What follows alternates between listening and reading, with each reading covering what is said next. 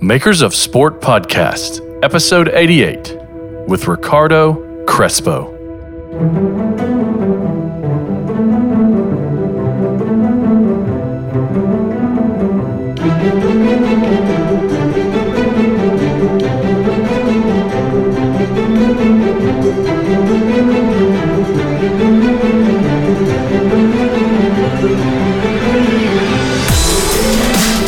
Hello and welcome to episode 88 of the Makers of Sport Podcast. I'm your host, Adam Martin, at @TAdamMartin on Twitter.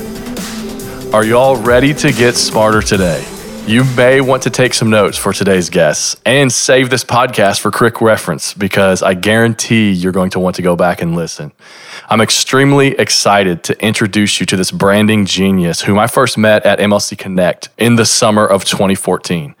I was absolutely stunned by his presentation, his methodologies on design leadership, and the creative business, as well as his ability to inspire.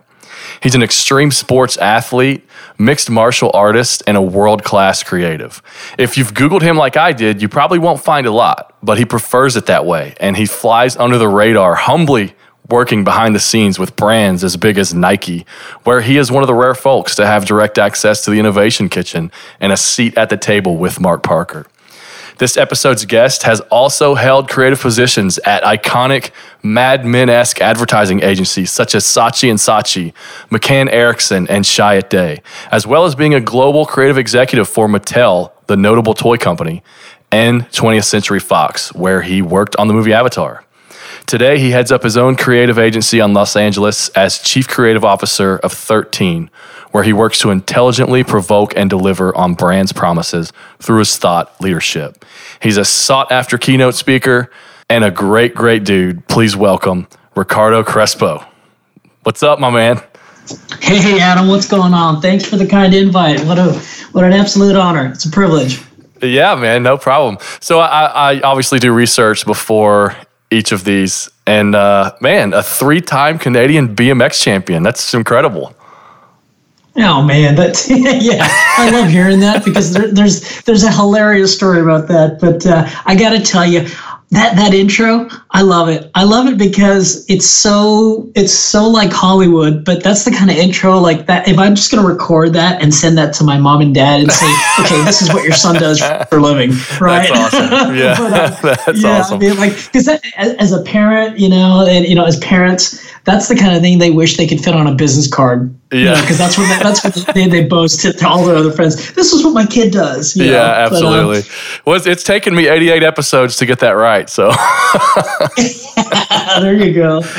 Yeah, and it's also hilarious to hear you say. I just got to tell you real quick. I love this sort of free form with this session. But yeah, 3-time Canadian national champion. So let me just tell you, just to level set right off the bat. That was an incredible honor, but I got to tell you the reality of it. Back in the day, and I'm dating myself here, back in the day, 3-time Canadian national champion truly meant that it was so early in the pioneering days of the sport that BMX freestyle was relatively new, and not that many people knew about it. Like 1 out of 50 kids knew about it in Canada. It was the early days of the sport. So when the sanctions were being created, and you had sponsorships, and then you had that culmination of like a national championship. It was really me and 2 other guys across the country. We would totally call each other and say, "Oh man, I got it last year. Do you want it this year?" Yeah, like it wasn't like awesome. It wasn't like there was 300 of us competing for it. Right. So yeah, I just want to level set. It sounds cooler than what it is, but at the end of the day, it was a really really stoking experience to be part of that. And, that's awesome. And sort of a pioneer in Canada for that part of it, but. It was a great story that got me into. It was a wonderful experience that got me into, the States, the United States, and build my friendship, build my camaraderie, build my associations in the active lifestyle world, which is something that I really enjoy doing now as part of my professional life. Right. Well, speaking of that professional life, I do like to give guests just a few moments at the beginning of the show to just kind of tell their own story. So I was curious, can you just give us a bit about your background and maybe just a bird's eye view of your days in Canada, getting into the creative business and leading up to today?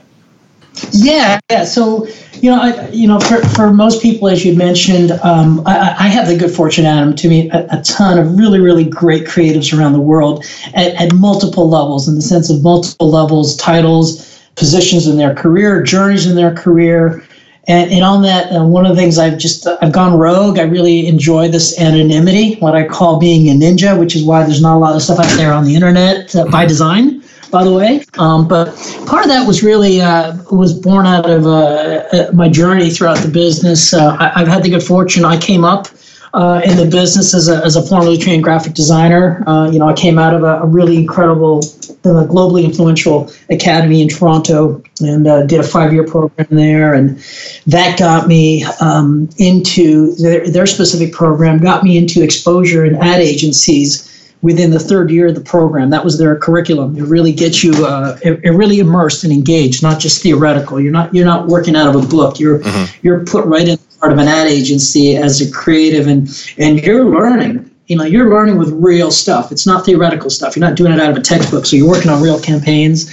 And through that, I had the incredible opportunity to journey through, in my humble opinion, some of the biggest agencies in the network. And these were before. Yeah, absolutely. Yeah, these were before they were bought out by the big conglomerates like, the Interpublics, the Havas of the world. But I had wonderful tenures through agencies like Saatchi & Saatchi, McCann Erickson in Canada and Toronto, and then Chiat Day in Toronto. And through all of those, it was you can check the boxes. It was cutting my teeth and just being a big sponge and just asking a mess load of questions and learning, an insatiable appetite to just learn, and sometimes irritating to other people, but thankfully those senior to me at that point, they realized that the intent of all of the questions, although bothersome at times, was just truly somebody who just loved being in what they were doing.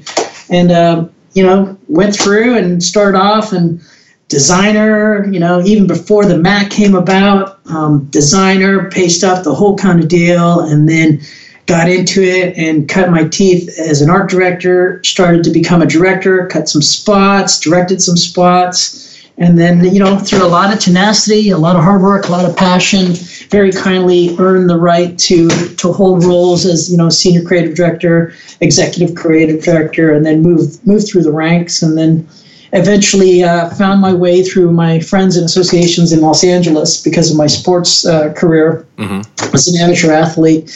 Ended up, had the good fortune to meet folks at Mattel through a connection with a friend of mine. And through Mattel, had a great opportunity there, spent 10 years as their chief creative, and been able to influence across all their brands, which was great. I have to say, I want to interrupt you right there, because my youngest son, is absolutely in love with toy cars. And I actually brought you up to him once. I was like, that when you become an adult, you can actually make these.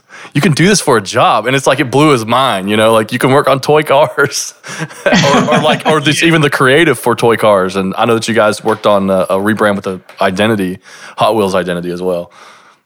Yeah, that was fun. I mean, those were really, it's a great point, Adam. Is those were really influential and great opportunities for me, where you kind of can't screw up working on truly an American brand. Like I couldn't find an American or anybody from the globe who hasn't heard of Hot Wheels. So to have the privilege and honor to be an influence in shaping and forming and sustaining all of the above, to do that with such an iconic brand, really, really humbling. But it was a good kind of pressure, and affecting that everything from how it's packaged, how it's developed, how the product is designed, the full gamut to how it was marketed. Really, really humbling and great learning experience.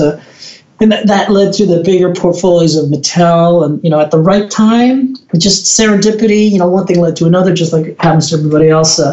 Met a wonderful man by the name of Jim Cameron, who was coming out with this film called Avatar, and through him, got invited to work on a project. And then little did I know that it would lead to indirectly an invitation from 20th Century Fox to join their squad, and held the chief creative role with them for a 4-year stint, which was amazing. And then in that time, just you sort of build what I call a reputation equity in the business, and one thing or another, or a recruiter's calling you, or this person's calling you, and the most consistent calls that were coming through from the swoosh.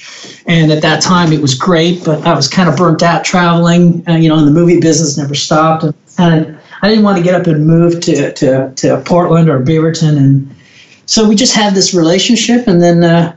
One thing led to another, and then we started this model where I was kind of like this, what I call a creative ninja, where I was invited to special ops, special projects without actually being on campus unless I really had to. And then that relationship led to what I call that reputation equity. They would call, an executive here would call another executive at another company. And because of that direct endorsement, there was a sense of trust between those two executives. My name was passed on. And then I realized, man, this is how I want to be able to do the rest of my career, is to be able to, work off of somebody's recommendation, and I didn't want to let down their, the decision of their better judgment in recommending me.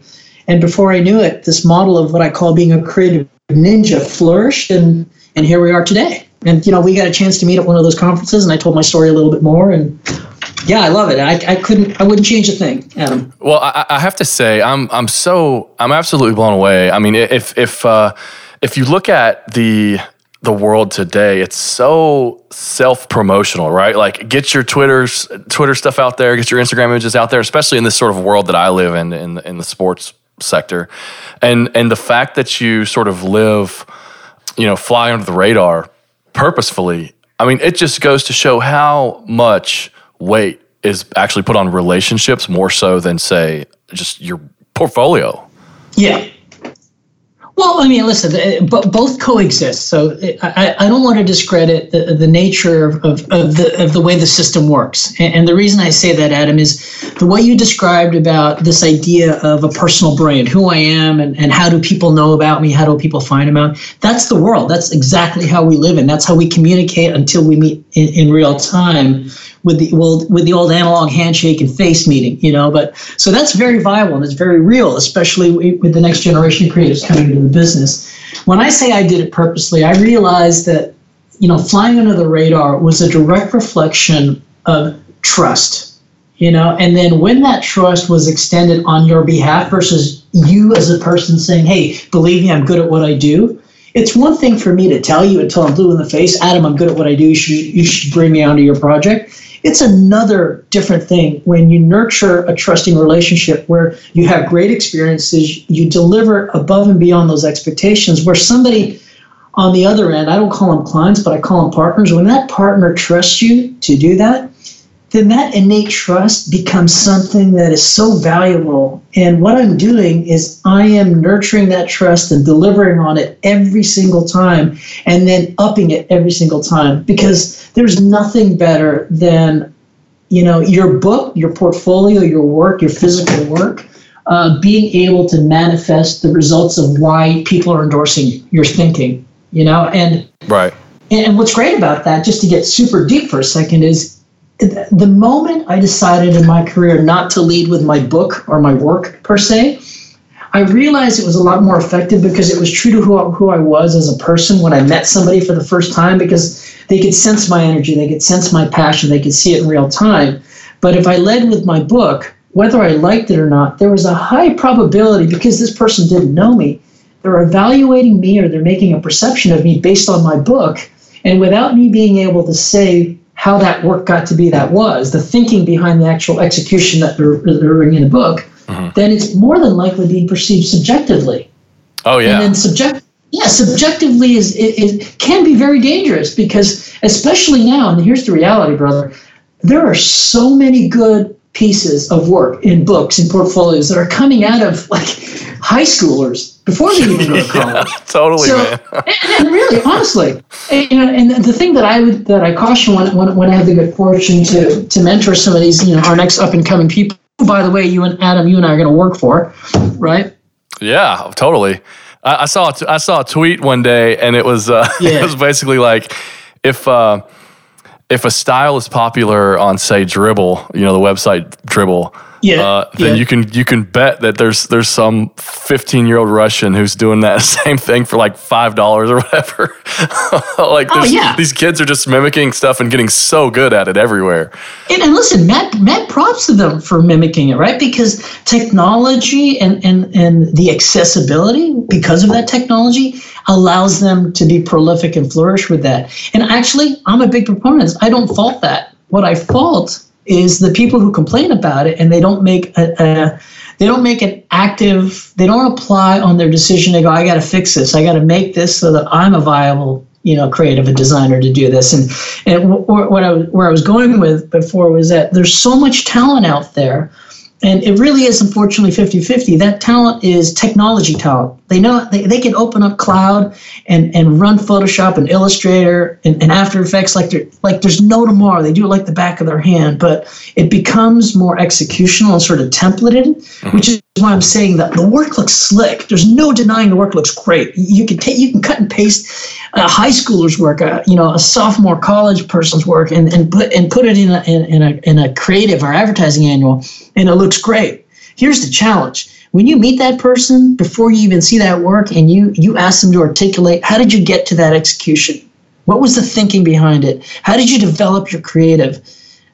So most of the time I've experienced that, they don't know what they don't know, but inadvertently they're at a loss because what they're doing is they're explaining themselves technically, but they're not explaining themselves and projecting their ability to think like a designer. Right? And like I always say, design thinking starts with your head. It doesn't start with you on your stylus or your mouse or opening up a save as template that you've got in your library of stuff or going to your favorite typeface. And, it starts with, I take pride in this, it starts with a napkin and a pen and the ability to understand how to tell a story through design. And then the execution of that story is the actual design. Right. But when you put that in your book, and you're not able to articulate it, and then your book precedes you, what happens is you've kind of conceded half of your ability to project and your unique point of difference is people are going to look at your book and they're going to love it, hate it, or they're going to go, it looks like everyone else, but why are you different? And as a ninja, what I find that I had the good advantage and I nurture every day is I deliver and I build on that trust every single time, and then the work, the thinking, is an actualization of that promise. And it seems to have worked for me, and it humbles me every day to keep doing that. Well, I definitely love that. And I know that you mentioned some of that in your presentation at MLC, and people were mind blown. Like, wait, what? You're not putting weight on the portfolio, but you talk about it being a promise. And I have to say, even nowadays, I absolutely love reading articles on, like, say, Medium from creatives that are working in-house at like these big companies like Facebook and Google and all these places where they actually are contractually not even allowed to show their work, but they talk about the thinking behind it. And it's been so awesome to read that, to see like, hey, it's not just this surface level thing where you just crank something out because you're good at a particular software. There's actually some strategic thinking involved. Right. But Venom, I got to tell you, you brought up something really great, because I recently spent some time with some design students from Clemson, which is a great program. And I got the real sense with their eagerness to come into our craft, our business, our industry. They were very, very technically sound in execution. Right. Mm-hmm. And what I was saying to them was, hone your ability, be aware about understanding this concept and this principle of design thinking, not as a sexy phrase or a cliche phrase, but the actual application of what it means to apply this principle of thinking like a designer and thinking of what the design does, its purpose, and that informs your execution. And they, you could look on their face when I'm saying this, and they looked at me, and rightly so, they're like, yeah, but, Rick, you've been in the business a while. You know that. And I go, exactly. But what I'm saying to you is don't get down on it. Don't stress on it. And for any of those people out there who might be listening who are feeling like, yeah, man, but I haven't done the tours that you've done, Ricardo. I haven't been at these big agencies. My point is it's a rite of passage to know that you're good at design, you're executing, but also challenge yourself to understand that at the very root of what we do as designers, whether our medium is physical, digital, whether we're designing websites or billboards or T-shirts, at the end of the day, design is a method of communication, right? And the design is the manifestation of that communication. whether it manifests itself as a video, a web banner, or a t-shirt, what have you, whatever the execution is. But because the lowest common denominator is communication, you have to be able to master and continually hone it. I haven't stopped to this day. I'm learning from people that I meet every day, is that as you get better, as you get older, as you get more tenured in the business, you have to do what I call thinking big and talking small, which is really, really great, creative, big ideas, but being able to communicate it and articulate it in such a small, succinct way. Brevity is an art form, man. You got to be able to say in 5 words what somebody gets wowed about when they see it in pictures or digital or the medium. Because communication at the end of the day is what we do. We communicate through our creative versus we're designers. Yes, we're designers as far as the tactical execution of our profession. But before we tactically execute, we're communicators because we need to communicate the purpose of that design.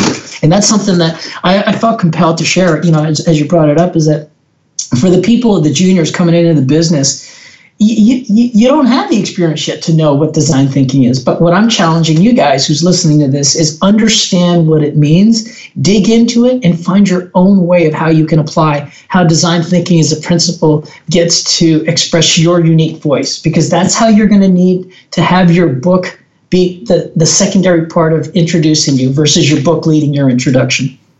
Well, I love where we're at with this, because I'd like to sort of expand a little bit and talk about branding and just brand thinking as well, because obviously sort of living in the sports business where I reside, you hear a lot of marketing people and social media people using the word brand. But I think in some cases, even designers, they're like, we're doing this, branding or whatever. But in some cases, I don't think that they truly understand what it is.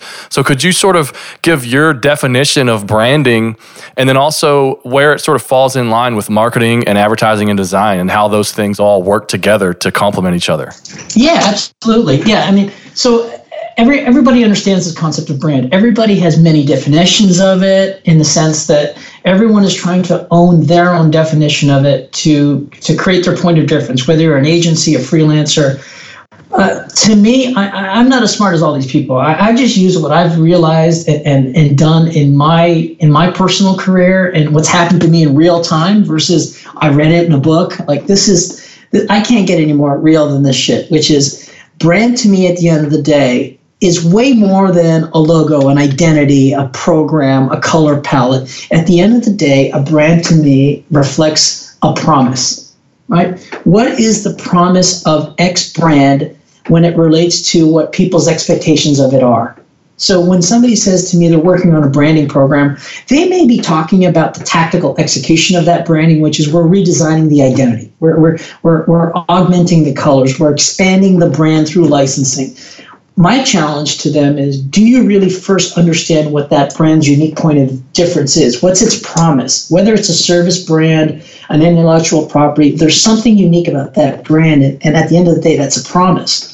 And to me, how that fits in my methodology, my approach when I'm invited to work on and advise on brands with some of our partners, is that there's sort of these three verticals, Adam, and they all merge together, that classic Venn diagram. But to me, there's a very definitive order in what happens, which is what I call branding, marketing, and then advertising, right? And whether you put that top to bottom to top, left to right, the very first thing, the root of everything, is branding. What's the promise, right? Understanding what your promise is then informs how you market it, which is the strategy of that promise.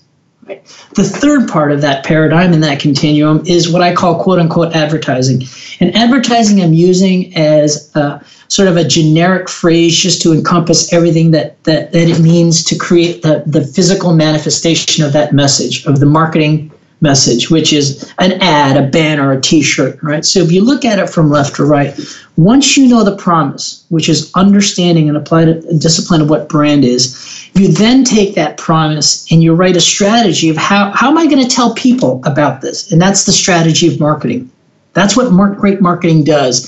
It effectively tells what that promise is. And then the third aspect of that is you then need to execute against that strategy so that you're writing, creating, executing the right messages in the right mediums to get that strategy out to the right people.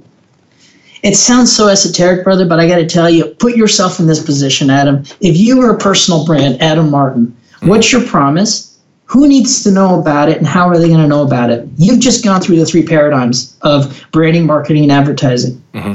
But here's the challenge of why I want to bring this up, and I appreciate you asking, is a lot of the times, although well-intended, I have found that people with their well intent, and even though they have amazing capabilities, they don't necessarily approach projects or opportunities in that order of the continuum. They start with the execution first, and then they go, okay, this looks really freaking cool. Now, where are we going to put this on?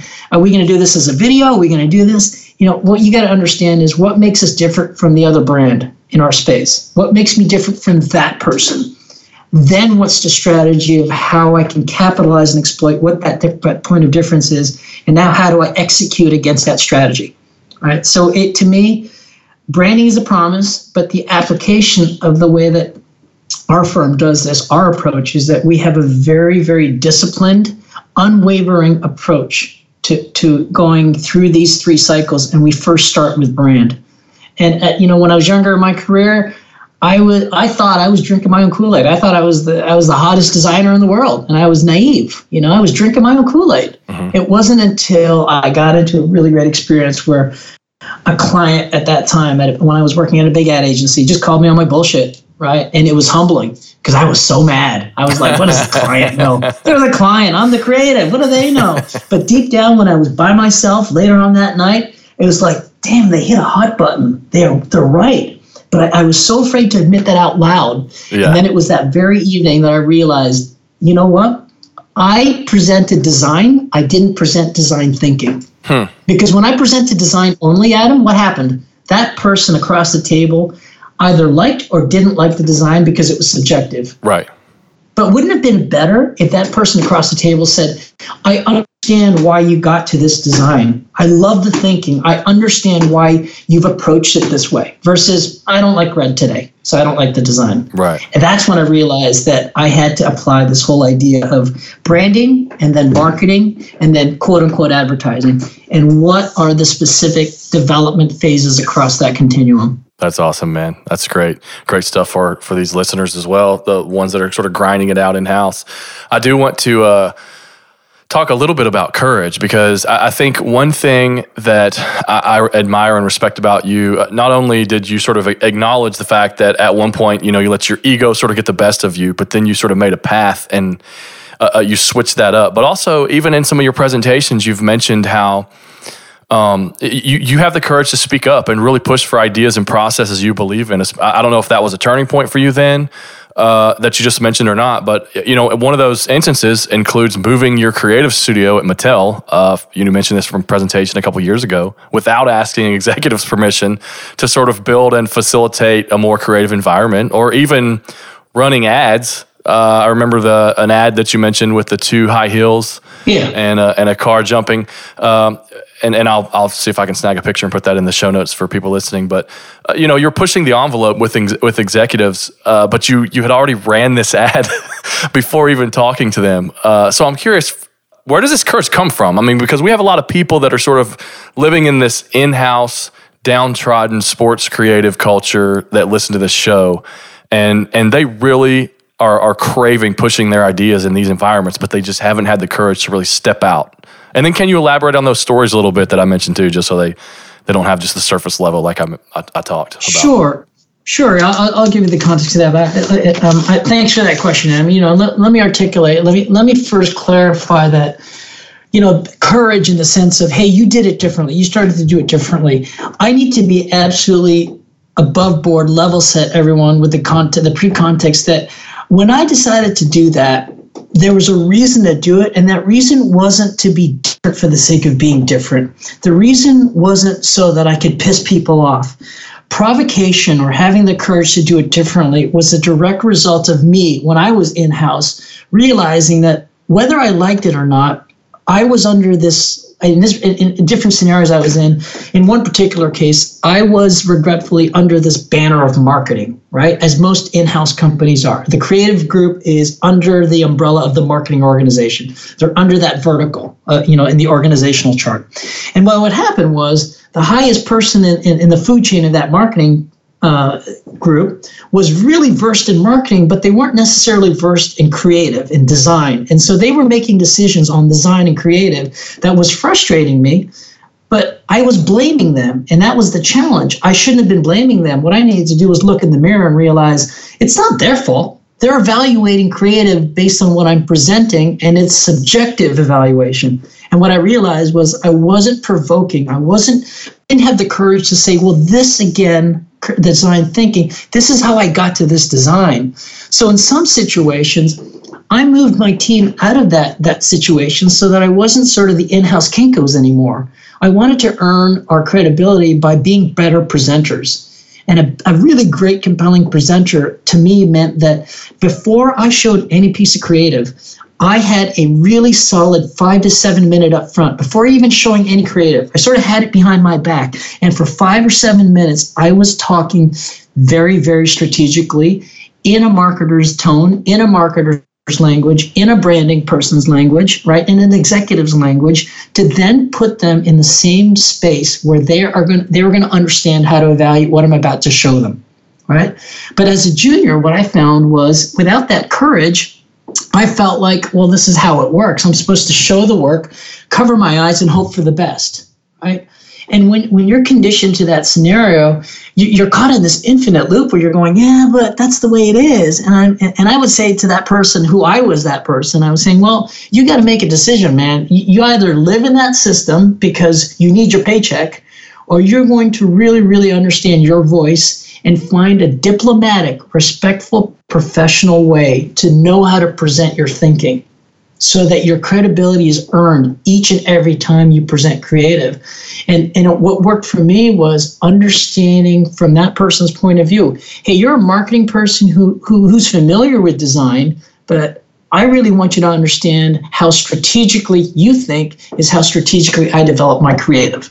So having the courage to present that way was a very conscious decision for me to get out of my comfort zone, to literally use my own words like put up or shut up. And it was very easy for me as a design leader to tell my team this, but I realized I wasn't doing it myself, right? And so I had to, call bullshit on myself. You can't lie to the person in the mirror, Adam. So I looked at there and I said, you got to do this. And to your point, like in some of those environments, making the provocative decision to just move my group out of a physical area that was attached to the marketing people by having our own creative board, having our own creative area, what happened was just the psychology and the physicality of it was the marketing people were just psychologically now coming into our area versus we were going into the marketing boardroom because they're our group. Right? So just right there, the psychology of putting them in a different environment would set the stage for us to say, this is our space, this is how we work. We don't work independently of you, we work with you, but we have a very specific discipline of we're the experts and you're the experts in marketing. So come on over, let us present to you the thinking of how we as collaborative teams are achieving the same goal. So to me, courage is about first understanding truly your situation. And if it's something you truly, truly can't fix or willing to fix, don't bitch about it and do something about it. Or if you're not going to do anything about it, don't bitch about it. Mm-hmm. I love that. I'm not going to come to your pity party because you have a choice to do that. And I'm not trying to get inspirational on anyone. What I'm saying is I made what was a scary decision. I will acknowledge that. It was a scary decision to get out of my comfort zone and say, I need to do something about this. I really need to earn over time the credibility to be a really great designer, but not look to somebody who just turns on design and hits enter on a keyboard and then spits out another design that's due at 4:00. Mm-hmm. Right. I earned the respect of going, right, the deadline exists, but we're not ready to deliver that yet because I'm not fully understanding how I can lead my team to deliver against that because we don't understand the strategy of how you're getting there. Right. And then if your boss or that person is saying, just go do it, that's the real world example I'm saying to you and to all my friends in the business here who are listening. You have to make a decision. Are you willing to follow the system And because look, you need to, and it may be you need to pay the bills, you need to pay the mortgage on your house, then rightly so, right? Then maybe that's not the environment for you and you have to do something about it. Or this isn't the place where you're going to thrive and you have to explore other scenarios or other environments where you're going to thrive. In my particular case, Adam, I just realized for me to thrive in the most prolific, happy, expressive, fully creative way that I can't wait to get up in the morning, I had to be in an environment that I created myself, which is this creative ninja where I get invited to these companies and they trust that I'm going to come in there with my experience and do it. But I don't walk around like I'm some big shot with some fancy title. Right. I let the thinking, I let the work do my talking, if you will. So that to me, that's how I would approach courage, which is the applied ability to do something. It's very easy, I find too, when I was coming up in the business, Adam, that I was confusing, and I just tweeted this a couple weeks back. I was really, really confusing being liked in the organization and thinking that I was good in the organization. Mm-hmm. So I would have lunch with the right people. I would butter up. I would make friends with this guy or that woman, and it was like everyone would say, "Yeah, Rick, he's a cool guy. He's a cool guy." To me, it was a false sense of job security because I mistook being liked for being good. Mm-hmm. And the true testament of that is you can't take being liked and transfer that equity to another company. But if you're good, if you're good at what you do and you have a real point of difference, right? And you bring that into a new company where you haven't yet had that relationship where you're being liked, then your work will speak for you, right? And that is what I mean about I can't make this shit up. It's real for me. Mm-hmm. I was that guy who was so high on his ability to design, but I wasn't good at presenting the thinking of my design. And then I further got confused with, well, shit, they like me here, so I'm going to have a job forever. But as soon as I went to a conference and I met somebody else who I didn't know, and I started to think, holy shit, they're fucking smoking me right now because they're really good at design because I understand why they're designing. It really level set me, mm-hmm. right? And then I realized I got to get in that game over there, and that meant hard decisions to get out of my comfort zone, right, and keep going. Or if I was going to stay where I was, then I don't want to bitch about it. And if you do, all the power to you. And if it's not a snare you can leave right away, then at least acknowledge that and make plans to transition to an environment where it's going to be the most prolific for you. Mm-hmm. Now, speaking of being liked, it's a really interesting time for design, especially for brands that are sort of creating, maybe they do a rebrand, or especially in the sports industry. I mean, the work goes out there, it's put on a pedestal, and it's judged by the masses. A recent example, Juventus FC, which is a football club in Spain, they just updated their visual identity and brand strategy. It looks great, in my opinion.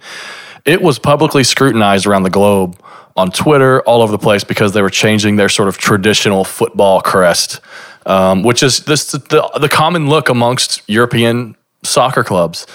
And that being the case, I think that it sort of causes people to just be safe, like do the safe thing, maybe make minimal changes.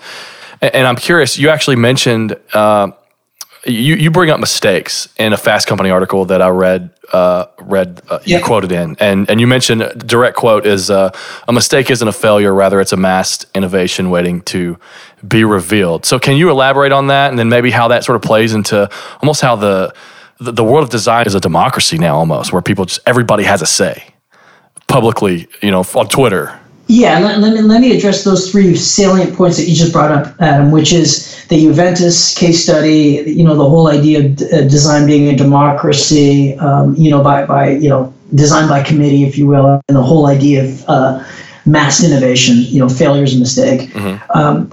Let me start first by, I love how you brought up the Juventus identity. That resonates with me deeply because when I was with Mattel, I had an opportunity. I took charge, and I was proactive in being able to update the Hot Wheels Flame logo, which has been around for 50 some odd years. Right. And what I didn't do was redesign the logo or the mark, that flame mark. What I realized was the mark was omnidirectional. It only faced one way. And it drove me crazy that when I saw it on the side of a NASCAR, but it was going backwards on the track, it drove me crazy. Right. And so we created a system. It was featured in this really wonderful book by Lena Wheeler, Designing Brand Identity, but the case study was featured there, where we modernized the brand. We didn't change it. We evolved the brand by keeping its DNA, its look, its attributes, its sugar, so it was still very recognizable as the icon, as the brand signature for Hot Wheels. But we just made it so that it could orient both ways. And the little subliminal things about compressing it and extending it just evoked speed, right, and movement. But man, we got a backlash from the community, from the world, saying you can't screw with the logo, right? And that's going to happen. Here's the reality: that's going to happen, and I respect why it's happening, because you are given license, you are given the autonomy and authority to play with a legacy mark, and that legacy means something to a culture of followers. Right. So what I did there with my team was we introduced it, but we explained the rationale behind it. And what we did by strategically doing that is we knew that there was always going to be one hater, but what we got was we prepped the other 8 haters out of 10 by first introducing the story before revealing the mark, so that by the time they saw the evolved mark, they understood why we did it. And what we did was we basically diffused their ability to criticize it. Because if I hadn't done that, they would just be criticizing again based on subjectivity. They didn't know the rationale behind why we did it, right? So that's where I would relate it back to the Aventus, which is just, it's a culture, it's a legacy mark, and it takes people a while to move to legacy, away from legacy, and adopt it and embrace it as the next generation of the legacy, which incidentally is called progress. Because without progress, we remain stagnant, and it's that cliche. You can't expect great new results using the same methodology, right? And sometimes you need to evolve to define new, to define better, to define invigoration or replenishment of something, right? Your other point about, I love it when I was humbled by being interviewed by Fast Company for this. As creatives, I like, and part of my influence in the product design world is, you need to fail fast and you need to fail often, which means rapid prototyping. You need to just get ideas out there. Don't overthink them. And what happens is if you look at failures like, I'm not going to do that again, what I like to do is I look at it and I go, well, why didn't that work? Too bad it didn't work, but there's a story, there's a silver lining and everything else. And then in realizing that failing isn't actually failing. Failing is revealing things that I could have refined. And my learning was I need to refine against that missed opportunity. That's why I say, failure is a masked innovation waiting to be revealed versus people accepting failures. And that's it. And I'm not going to go visit that idea again. Right. So I apply that same principle here every day, with the whole, just keep working on the layout, keep doing new ideas. There's no bad ideas, just ideas that you haven't thought out and put on paper. Yeah. So what are your thoughts? Like, there was out in your neck of the woods, so to speak, at University of California, I think a couple years ago, had a redesign of their logo, got a lot of backlash, and then they completely reverted after the public outcry, which was probably a vocal minority. I mean, is that a failure, or should they have pushed through? Michael Beirut has a great quote where he mentioned logos are a marathon and not a sprint. So you can't really judge them based on what you initially see. What are your thoughts on that? Well, again, let me just qualify. Thank you for bringing that up. My thoughts are an opinion, just to pre-qualify. My opinion is exactly that. It's not factual. It's just my perception. So with the case of something like UCLA or something similar with it, at the end of the day, I first level set by acknowledging that University of California is an institution, and that institution is influenced and ultimately run by its members. Those members are the students, the faculty, the community, the culture, right? And the culture looks at a mark as a connected piece of how they assemble together as a culture. It's their family crest. It's no different than in our business, in the makers of sport world. When people are designing identities for MLB, the NBA, the NFL, those are marks that people, as our friend Todd Radom says, those are marks that people decide to tattoo because they're a badge of courage. They're a reflection on that. So when somebody like UCLA puts out an identity, and then they rescind it, much like JCPenney did this, and some other big brands that we know about did Gap. this. I think Gap did it. Yeah, and the community and the Rams, the LA Rams recently had a thing with it.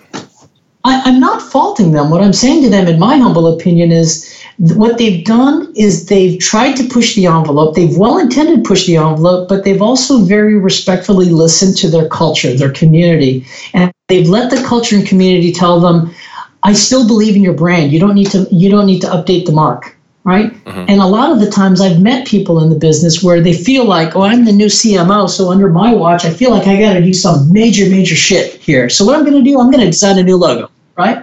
They're well-intended, but what makes them credible is that they're humble enough to go, I was well-intended in progressing the mark, the identity of this brand, but the culture of the community is telling me we don't need to adjust it. Mm-hmm. I still love your brand. Work on the reason, work on the promise of your brand versus work on the look of your brand, right? But it's those people who push that agenda and change for change's sake. That's when today's age, you're going to lose an affinity towards a brand. You know, we're at a day and age where people will dismiss your brand in 3 seconds or less. And that could be something as simple as, all right, you're going to change your logo, you're going to change your identity.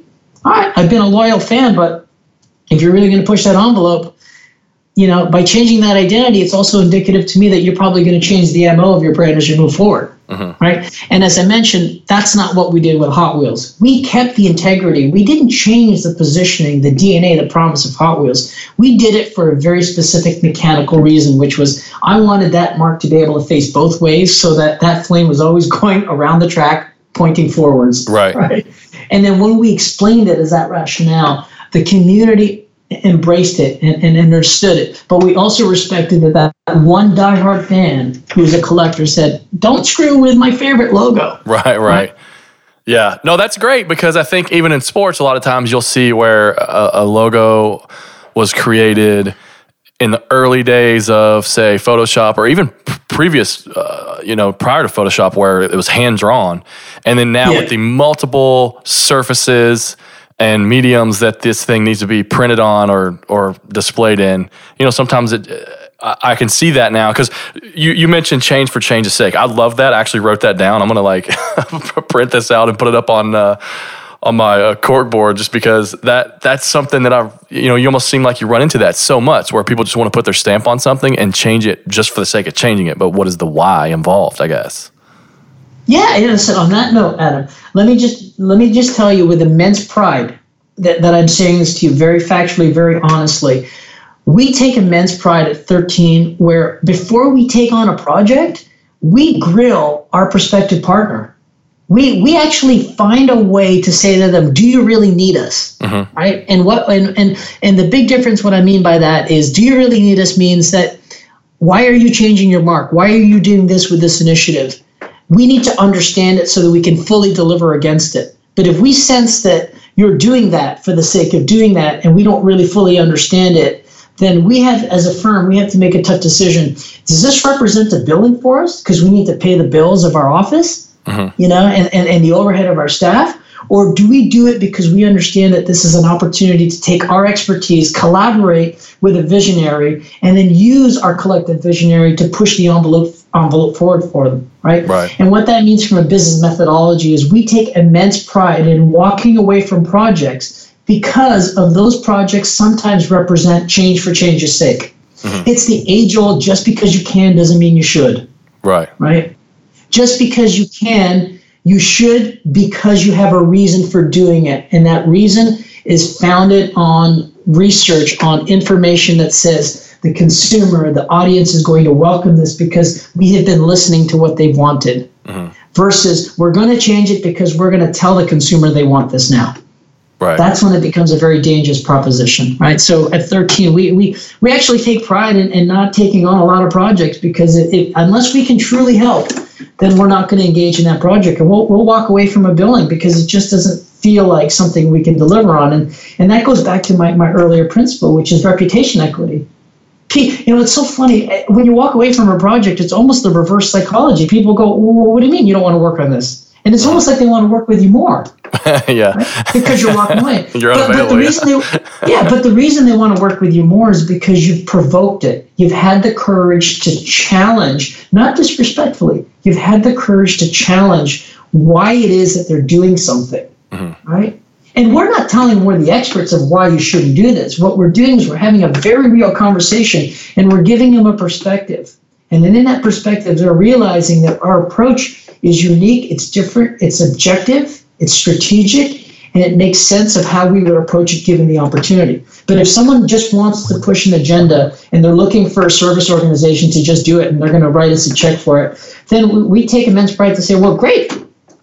Good luck with the project, and we'll be happy to recommend 7 other firms that would probably entertain having a meeting with you. We're going to kindly pass on this one. Right. Inevitably, they call us a week later and they said, okay, all right, so what is it going to take?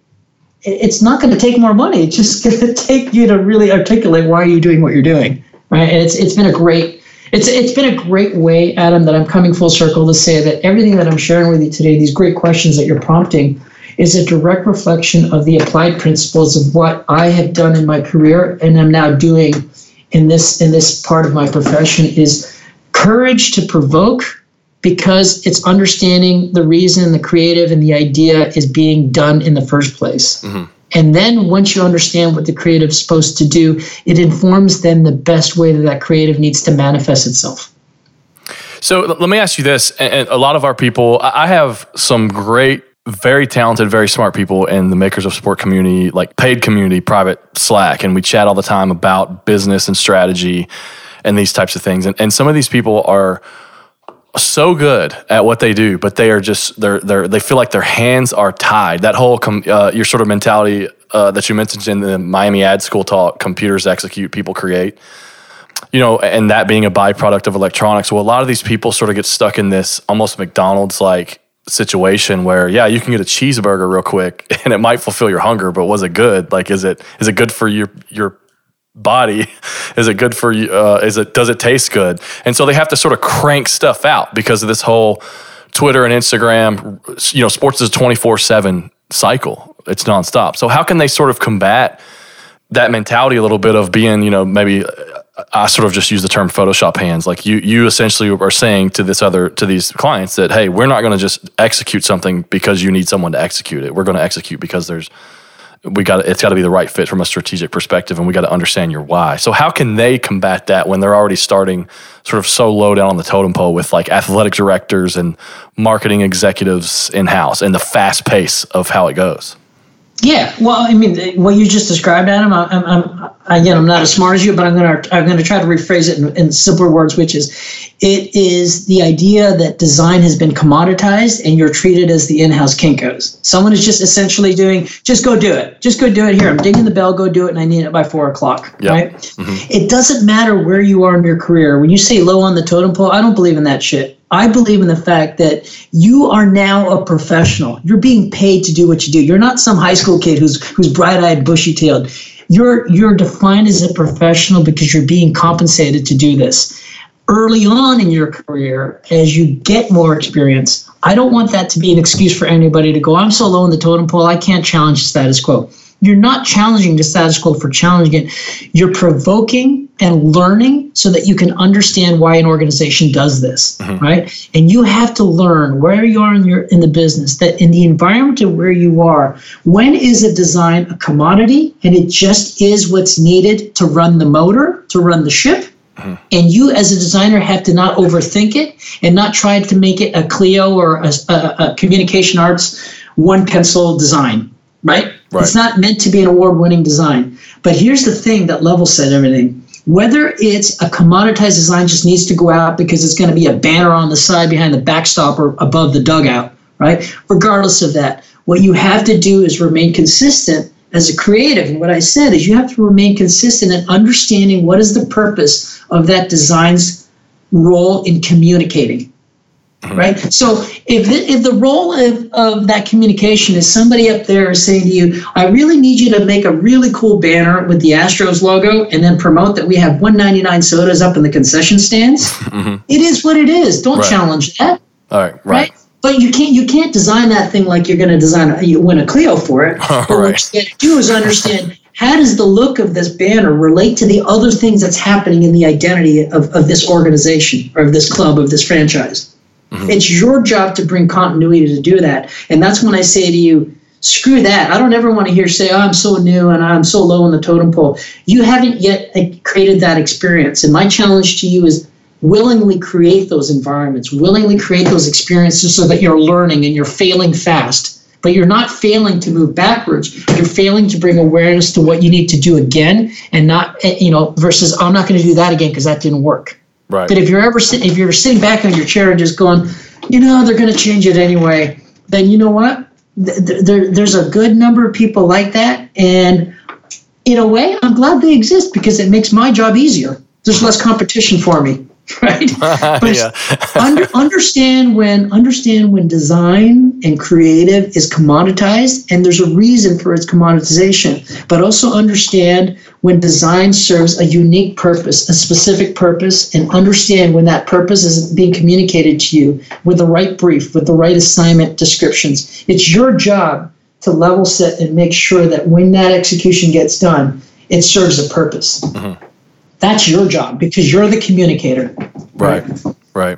Well, listen, changing paths just a little bit. I'm an avid reader. I always encourage my listeners to read as much as possible, but I'll admit sometimes, we live in a consumption world where you just consume. And sometimes my own thirst for knowledge keeps me from sitting down and actually creating because it's like I want to consume it all instead of create.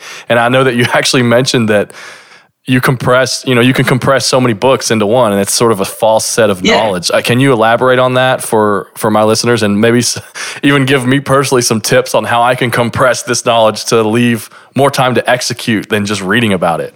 Yeah, of course. And again, Adam, thank you for that. I think you mentioned earlier, and for anybody who wants to go a little bit further on this, it was sort of a soundbite I left with my friends at Miami Ad School. I'm a guest professor with their program, and that's something that's very important to me. And the real world story there was coming up in the business, cutting my teeth. I didn't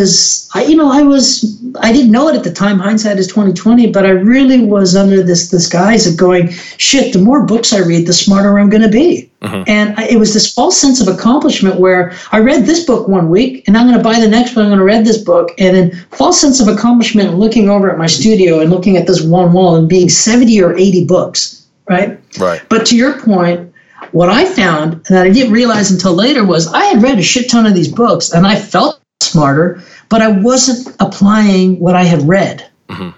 And that whole notion of power is nothing without control.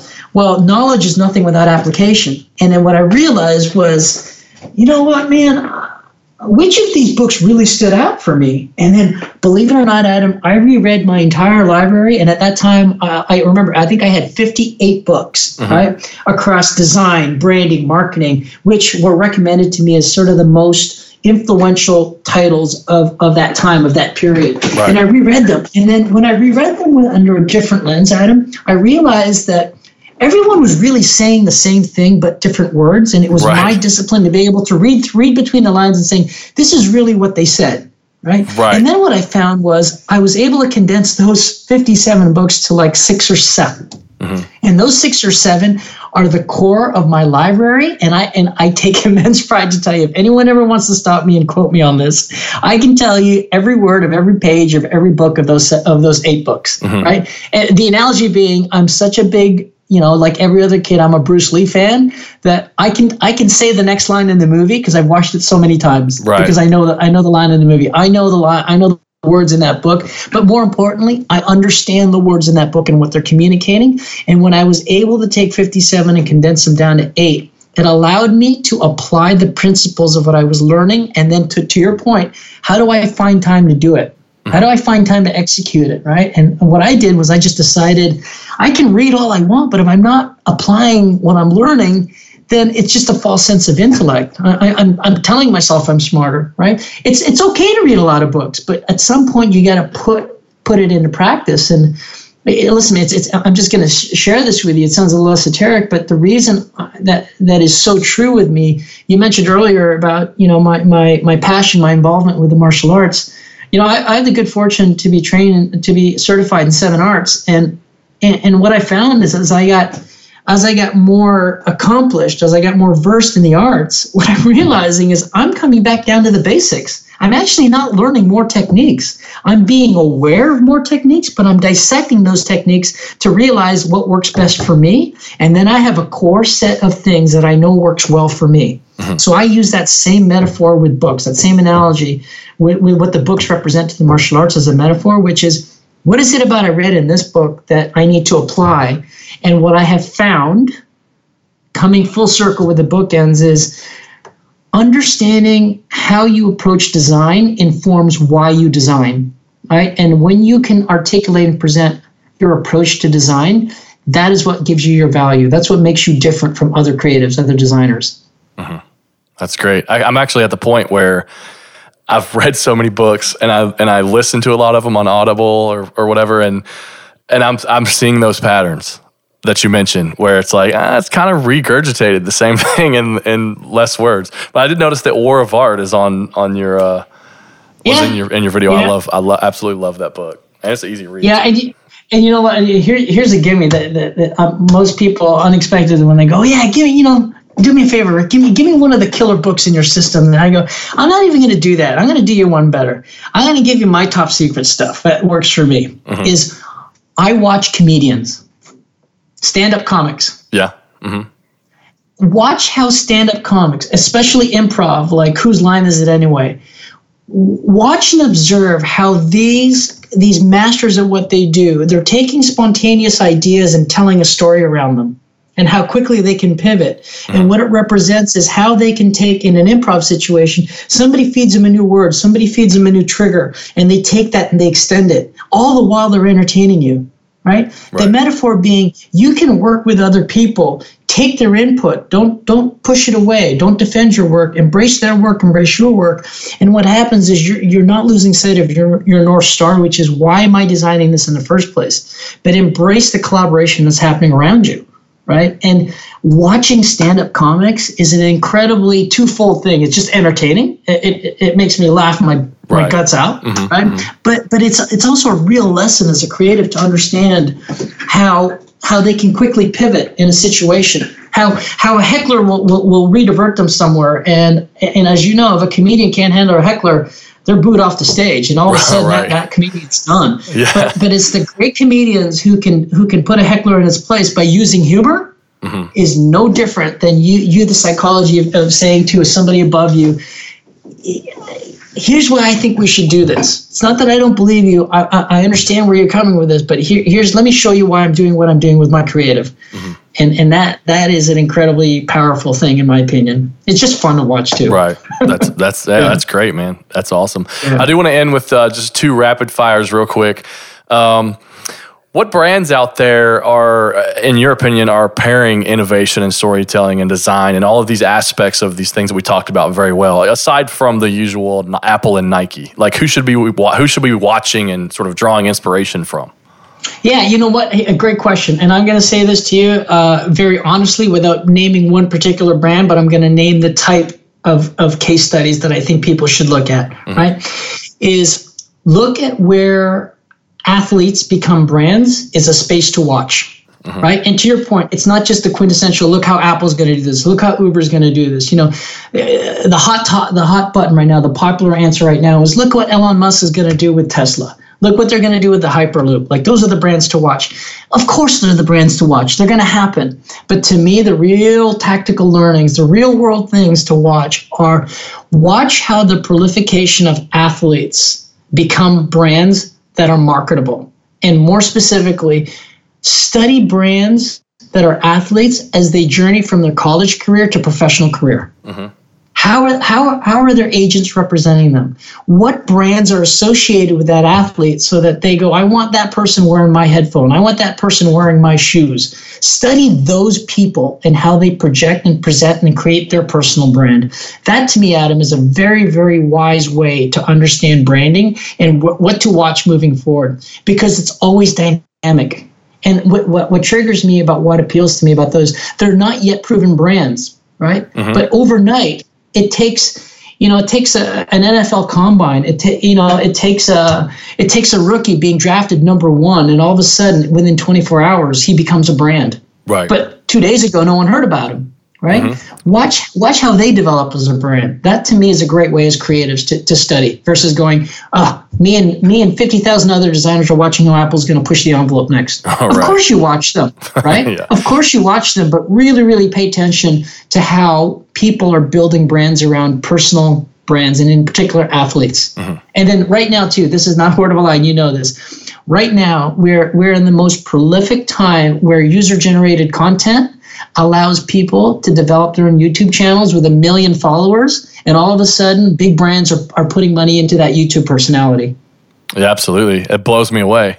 Yeah, they're a brand in themselves of why somebody like Johnson & Johnson wants to give them product to review, right? But what are they doing to market themselves? What are they doing to stand out from the other people? What are they doing to get the 1 million views? Right? Yeah. What's their reputation equity? Absolutely. Right? I mean, that's a real answer. No, totally. Yeah. I mean, I'm really fascinated with that myself. I mean, you see some of these ladies that are sort of makeup artists. I follow a girl on Instagram who does this incredible makeup where she becomes like this 3D sort of character. And it's unbelievable, and she's a brand, and the people, there's brands that are coming at her now, wanting her to sort of endorse her products, or this guy PewDiePie who made like $7 million last year playing games on YouTube. It's incredible. Where the world we live in today is incredible in terms of brands and what you can do with it. Right, and so going back to what we said, Adam, mm-hmm. When I said before, right, what you asked me what a brand is, right? So you just described it. Right? This is my way of saying to you that I can't make this shit up. The people that follow that person, PewDiePie or this woman who makes 3D art, their brand, their promise, quote unquote, is that every time they publish content, their followers, their viewers are expecting yet another piece of entertaining, informative content, and because they have unwavering integrity, unwavering discipline and commitment to make sure that each new content, each new post was better than the last. They are fulfilling their promise. They are prolificating their brand. Mm-hmm. You know what I mean? Yeah. And, this actually brings up something that I read by a guy named Kevin Kelly, who is the founder of Wired Magazine. He's always a sort of a tech futurist. And he wrote an article called 1,000 True Fans years ago. And it's essentially this mentality of if you can gain 1,000 true fans, and true fans being the people that will buy, the print copy and the digital copy, of whatever you put out there, just because they absolutely love what you're doing, you can create an absolutely incredible lifestyle for yourself. Yep. And that's I think we see some of these little niche brands pop up on Instagram, little maker type things, coffee mugs or whatever it might be that have like all these followers. It's definitely an interesting thing. One more rapid fire, and this is probably going to be a tough one because you've dropped so much amazing knowledge. I'm very appreciative of you coming aboard here and doing that. But if you were to package up one thing for this 160 character social media loving generation, what is one key takeaway that you just want to leave these listeners with that maybe that you haven't already? Yeah, I mean, it's not even less than 100. It's even less than 160. Is like embrace and learn the discipline of calling your own bullshit, Adam. Is what I would say. Yeah, I love that. Right, and it's real for me, and it's real for me to suggest it as an endorsement, is because when you know who you are, you're the most authentic, mm-hmm. right? And when you're authentic, in my humble opinion, authenticity means you never have to say you're sorry. It doesn't mean you're being disrespectful. It means I'm not sorry that I've provoked this situation because I need to call my own bullshit to go, I'm not happy in my environment. I need to do something about it, right? So that's an example of what I mean by embrace it. Get out of your comfort zone. Learn how to call your own bullshit. And I needed to do that because, Adam, I was that guy. I was that guy that had the fancy title. But when I realized that I would meet people who didn't have fancy titles like me, but they were freaking doing creative circles around me, it scared the crap out of me. And so what I made a decision was to call my own bullshit and not hide behind my title, but actually put up or shut up, which is exactly why I decided to go ninja and disappear off of that and let my reputation equity speak for myself, right? Because I didn't want to tell people I was good. I wanted to demonstrate that I was good over and over and over again. And in doing that, I built a reputation equity. That reputation equity was associated with trust. And I'm very fortunate, and I work hard at it. That trust is within this echelons of brands that I just get to pick and choose that I love, because they're brands that reflect who I live, how I live, and who I am as a person. So call your own bullshit. It's easier to say than do, but I got to tell you, man, it's so easy, but so easy to say, and it's so rewarding when you do it. Ricardo, man, thank you so much for taking time to come aboard. I'm humbled and honored that you take time out of your heavy travel schedule and work and family to speak to myself, just a little old guy over here in Kentucky with a side project. Maybe not so little. Oh, good, Adam. Listen, I'm grateful. More specifically, I exist because our community allows people like us to flourish, and it's our responsibility to pay it forward and give back. So, which is why you and I connected at MLC. I love it because for those people who are familiar with MLC or they're not, and you put a link there, it's not one of those big how conferences, and I've spoken at TED, I've spoken at these big conferences, but what I love about MLC, it represents what the camaraderie of us as creatives do, right? Is that there's no titles at the door. It's creatives talking to other creatives, and that the ability to pay it forward and give back. This business has been so great to me, and I'm so humbled and so respectful for it. It's my job to give back, and I'm going to do that every single day. And if this podcast with you is a voice for us, for you and I, to prep our next generation of people who are going to probably be working for Adam, then happy to do it. And you can call anytime, brother. I'll call you from wherever I am in the world. Happy to do it. Well, man, I'm very grateful. Where can people, if they wanted to support your work online, where's the best place to do that? Well, they're not going to find me again, and I take pride in telling you that because of my applied practice as a ninja. But I guess the best way and the only way that every now and then I tweet, and I don't tweet for the sake of tweeting. I tweet infrequently because when I do tweet, I feel like I want to drop an applied knowledge bomb for people that can really help, because it happened to me. And my Twitter handle is _Ricardo with a big C in the first name, RICARDO Crespo_. So @_Ricardo Crespo_. And if people want to go on there, there's a lot of the stuff that we've talked about today that I've sort of captured in principle in sort of the 140 characters or less. Very, very. But cool. as far as seeing the fruits of the labor, the work, I do. You're gonna laugh, but I take immense pride in just seeing the shoes that people wear, seeing the clothes that they're wearing that I had the good fortune to work on, and I love that. I don't have to tell you I worked on it. I just enjoy seeing the smiles on people's faces. That's incredible, man. Thanks so much. I appreciate it, and hope to talk to you soon. You got it, brother. Take care. Speak soon, Adam. Wow, incredible knowledge from Ricardo Crespo. My next guest is going to be Alex Centers. Alex is a design director for Powerade, Vitamin Water, and Smart Water at the Coca-Cola Company. He's also a former designer at the New York Knicks, and he freelances occasionally. In addition, he's worked with Michael Rappaport on the ESPN 30 for 30 documentary, When the Garden Was Eden, which is about the New York Knicks teams of the 70s. He's been highlighted in numerous blogs, podcasts, or spoken at conferences like AIGA and HOW.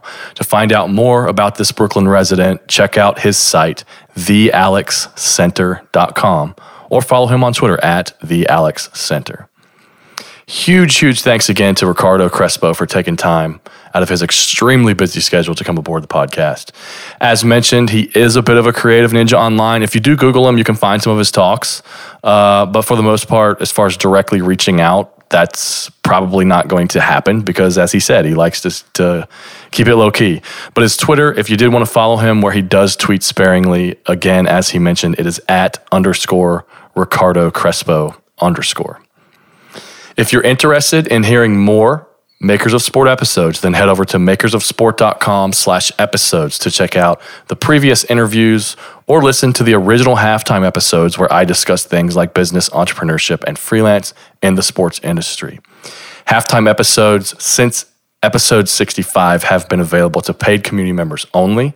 If you want to support the podcast and access that additional content, You can join the community at makersofsport.com/community, where you will have access to private Q&As with future, former, and special guests, Google Hangouts, as well as interact, share, and gather feedback, as well as build relationships with like-minded professionals in the live chat.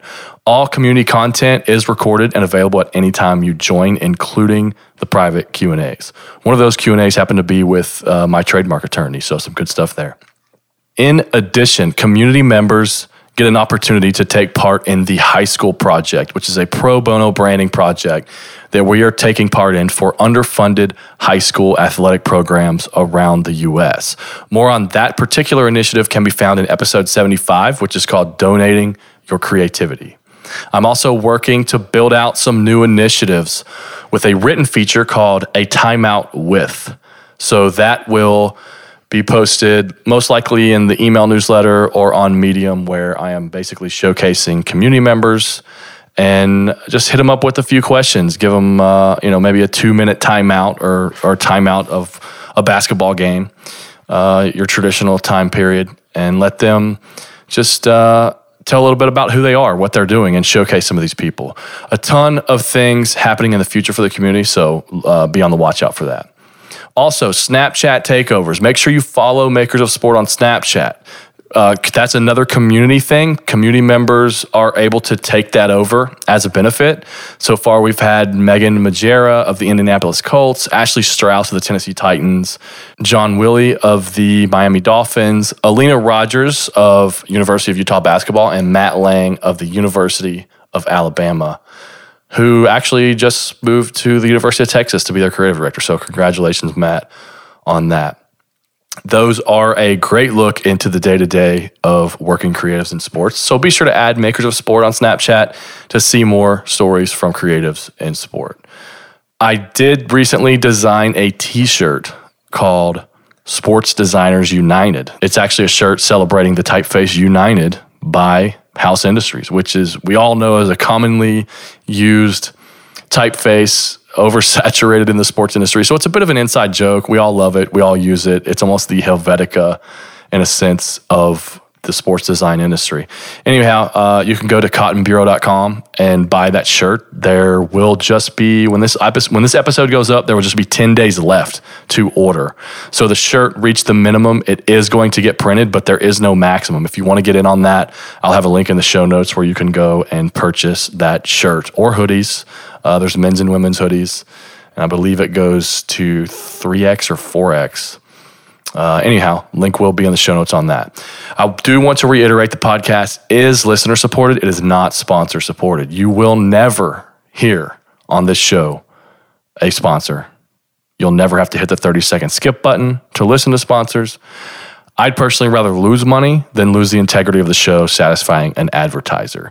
As Ricardo mentioned earlier, I just love to give this thing out to people and do this for an industry that has been good to me. I don't do this for money. In fact, I actually didn't ask for a dime for 2 years before launching the community. So if you get value from the content coming from this podcast and its outlets in social media, newsletters, or other areas, then I ask that you please consider supporting the show fiscally by joining the community and getting access to that additional content. Or then you can please take 1 to 2 minutes and head over to makersofsport.com/iTunes and hit the 5-star and write a review about your experience with the show. Every little bit helps. Every little bit matters. Sharing the show, retweeting the show, leaving reviews, it helps other people discover this show.